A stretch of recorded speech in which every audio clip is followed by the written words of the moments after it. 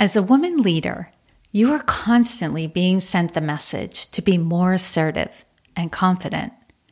Confidence and assertiveness do have their place, and most times I would encourage women leaders to embrace confidence and feel free to be assertive.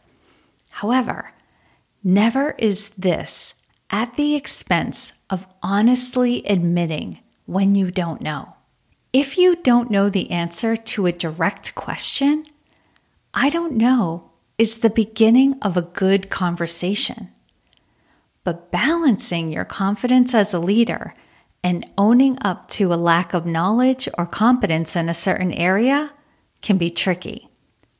This episode covers how to graciously admit when you don't know and handle the situation in a way that engenders more confidence in you as a leader. If you are new to the Women Taking the Lead podcast, hello and welcome. I'm Jody Flynn. I'm a leadership development consultant, speaker, and author. I am the current president of the board for the Maine Women's Conference, and I have the privilege and joy to work with women leaders to hone the skills and the mindset that allow them to grow into and then thrive in senior leadership. My specialization is working with women who are still stabilizing after their last promotion and those who want to be ready for the next one. It is my belief that for more women to hold positions of senior leadership, there are changes at the individual and organizational level that need to occur. Not only do women need to be trained and coached on how to operate at these levels of leadership, organizations need to change their paradigm of how the work gets done and what supports are in place for leaders to do their job. If we are not already connected on LinkedIn, please send me an invitation to connect. You can find me directly at linkedin.com/in/Jody Flynn, or you can search the platform for Jody Flynn. I'm very active on LinkedIn, so I should be at or near the top of the search results. And when you go into my profile, you'll see the follow button is prominent, but if you click on the more button to the right, you'll find the option to connect. Click on that and be sure to add a note to the invitation letting me know you're a listener of the podcast. I would love to connect with you and get to know you better. In my 20s, my first few promotions in mutual fund operations were within the area I had the most competence, which was shareholder processing. These were transactions that were, for the most part, initiated by the shareholder. I was trained in this area, and I gained a lot of experience by doing. When I was promoted within the group, it was relatively easy for me to guide my team. I had the answers to almost everything. When I didn't know the answer, it was forgiven because they tended to be really odd items that I didn't know the answer to, and I could get the answer through my usual resources. Then I was promoted to oversee a department I didn't have experience in. I was the manager, but I had never walked in the shoes, so to speak, of the team working in that department. However, this department worked collaboratively with shareholder processing, so my background knowledge was helpful in this situation. What also worked in my favor was my utmost trust and respect for the person who was the supervisor of that department. Then I was promoted to lead corporate quality, and I was being asked to weigh in on topics I had no background in.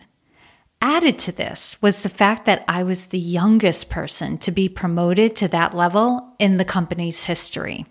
Saying I don't know started to make me feel uneasy, and the so-called imposter syndrome would kick in. This was a reckoning for me. Luckily, I learned really quick that pretending I had knowledge or competence that I didn't made me look foolish and irresponsible. I had to quickly get accustomed to admitting I didn't know or I wasn't sure. However, in that process, I also learned how to inspire others to have confidence in me, even though I wasn't the most knowledgeable person in the room. There are consequences to not considering or owning that you don't know. You lose the opportunity for exploration, discovery, learning, and making progress. It's more difficult to become more competent if you're not willing to examine your own incompetence. Also, if your assertion of knowledge and competence is called out, you will lose credibility, trust, respect, and influence as a leader. Once you've lost those qualities, it can be arduous to earn them back. That's a pretty steep price to pay. All right, that being said, now we're ready to look at how to graciously admit when you don't know and handle the situation in a way that engenders more confidence in you as a leader. The key to graciously admitting you don't know and keeping your credibility is curiosity. If someone is looking for an answer from you that you don't have, get wildly curious about their question. From that space, admit you don't know, you aren't sure, or that it is not your area of competence. Saying you don't know from a place of genuine curiosity does a few things all at the same time. First, rather than shutting the questioner down, it opens up the conversation. You are signaling you are willing to engage, right? When your I don't know sounds like, I don't know, right? Like the way you say it signals that the question has caused curiosity in you, and now you're thinking about it and you're open. Second, it non-verbally acknowledges that the question is a valid question and you're willing to help. Even if all you do is send them on to the right person to ask, you have been a help. As leaders, we can often overestimate how much others are expecting us to know all the answers, when in fact, they may be coming to you as a starting place. Now, whether or not the question should have come to you or they should have gone to someone else in the first place is something else entirely. Later, you can reinforce who is the right resource for what, if that's relevant. For now, the question landed at your feet, it's a valid question, and you're willing to help.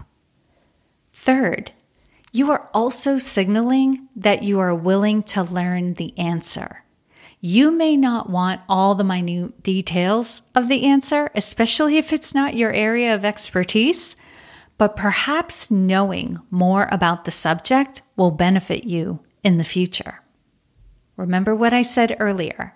Saying, I don't know, is an opportunity for exploration, discovery, learning, and making progress.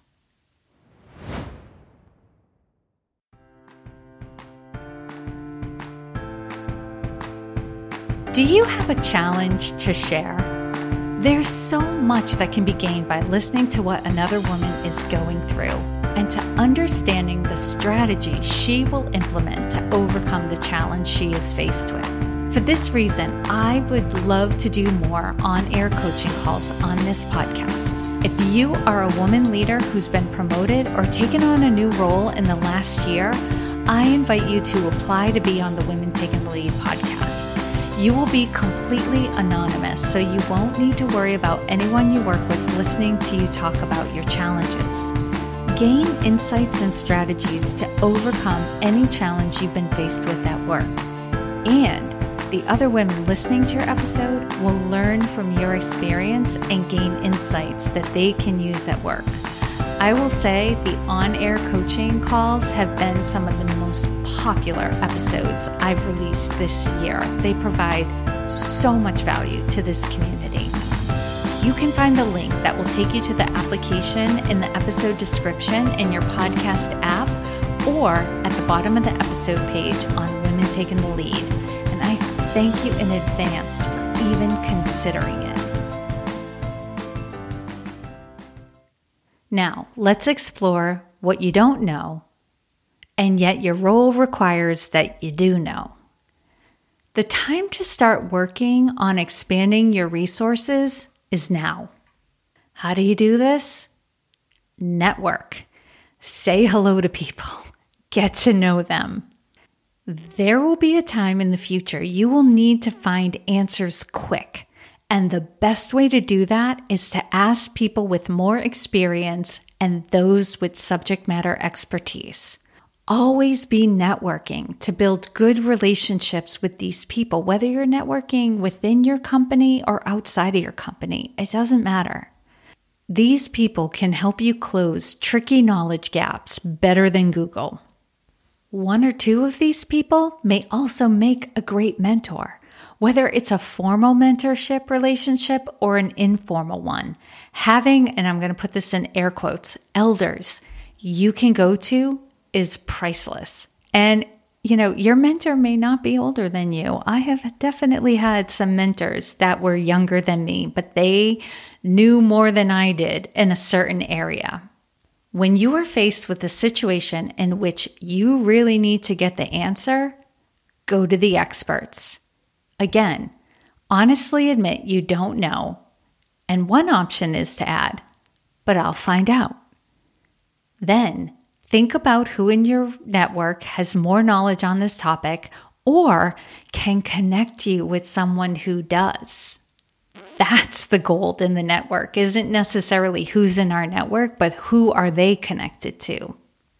By asking for help and advice, you're bound to get better, more complete information than you could find on your own. Another option, after admitting you don't know, is to invite the person who is asking to work collaboratively with you on finding the information or answer that's needed. This may be a good opportunity for you and your team member to find the answer together. Something else I'd like to add is that we often assume that we were given our role with the expectation that we already have all the knowledge, experience, and answers that the job requires. Let me challenge that assumption.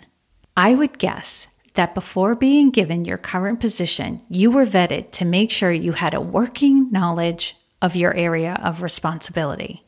I'm going to go out on a limb here to posit that rather than being expected to have all the answers, the expectation is that you will be resourceful when faced with not having the knowledge or competence that a situation requires.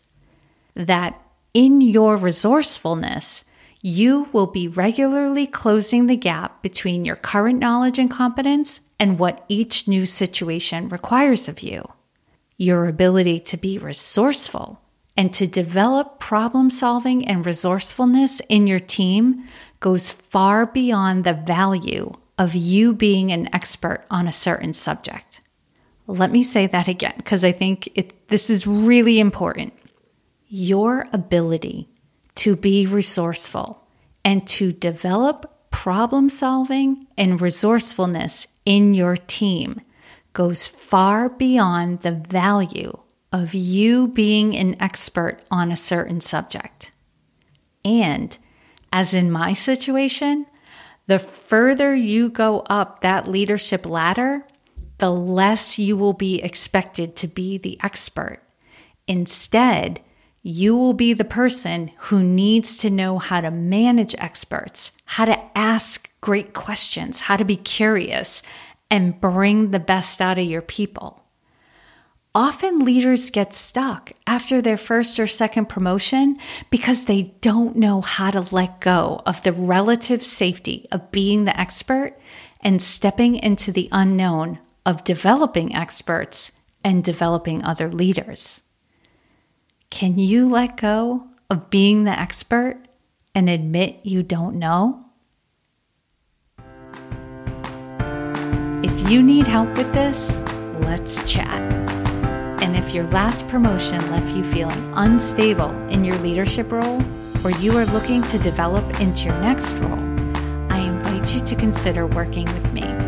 I would love to support you through this transition, help you get your bearings, and feeling confident in your leadership once again. You can find the link to schedule an exploration call with me in the episode description. If you're listening through a mobile device, that link will be in your podcast app. And if you're listening through the Women Taking the Lead website, the link will be toward the bottom of the episode webpage. If you are going to ask your company to sponsor you to work with the coach, there is also a link to access a checklist that will help you to prepare for that conversation. As always, I hope this was of value to you, and here's to your success.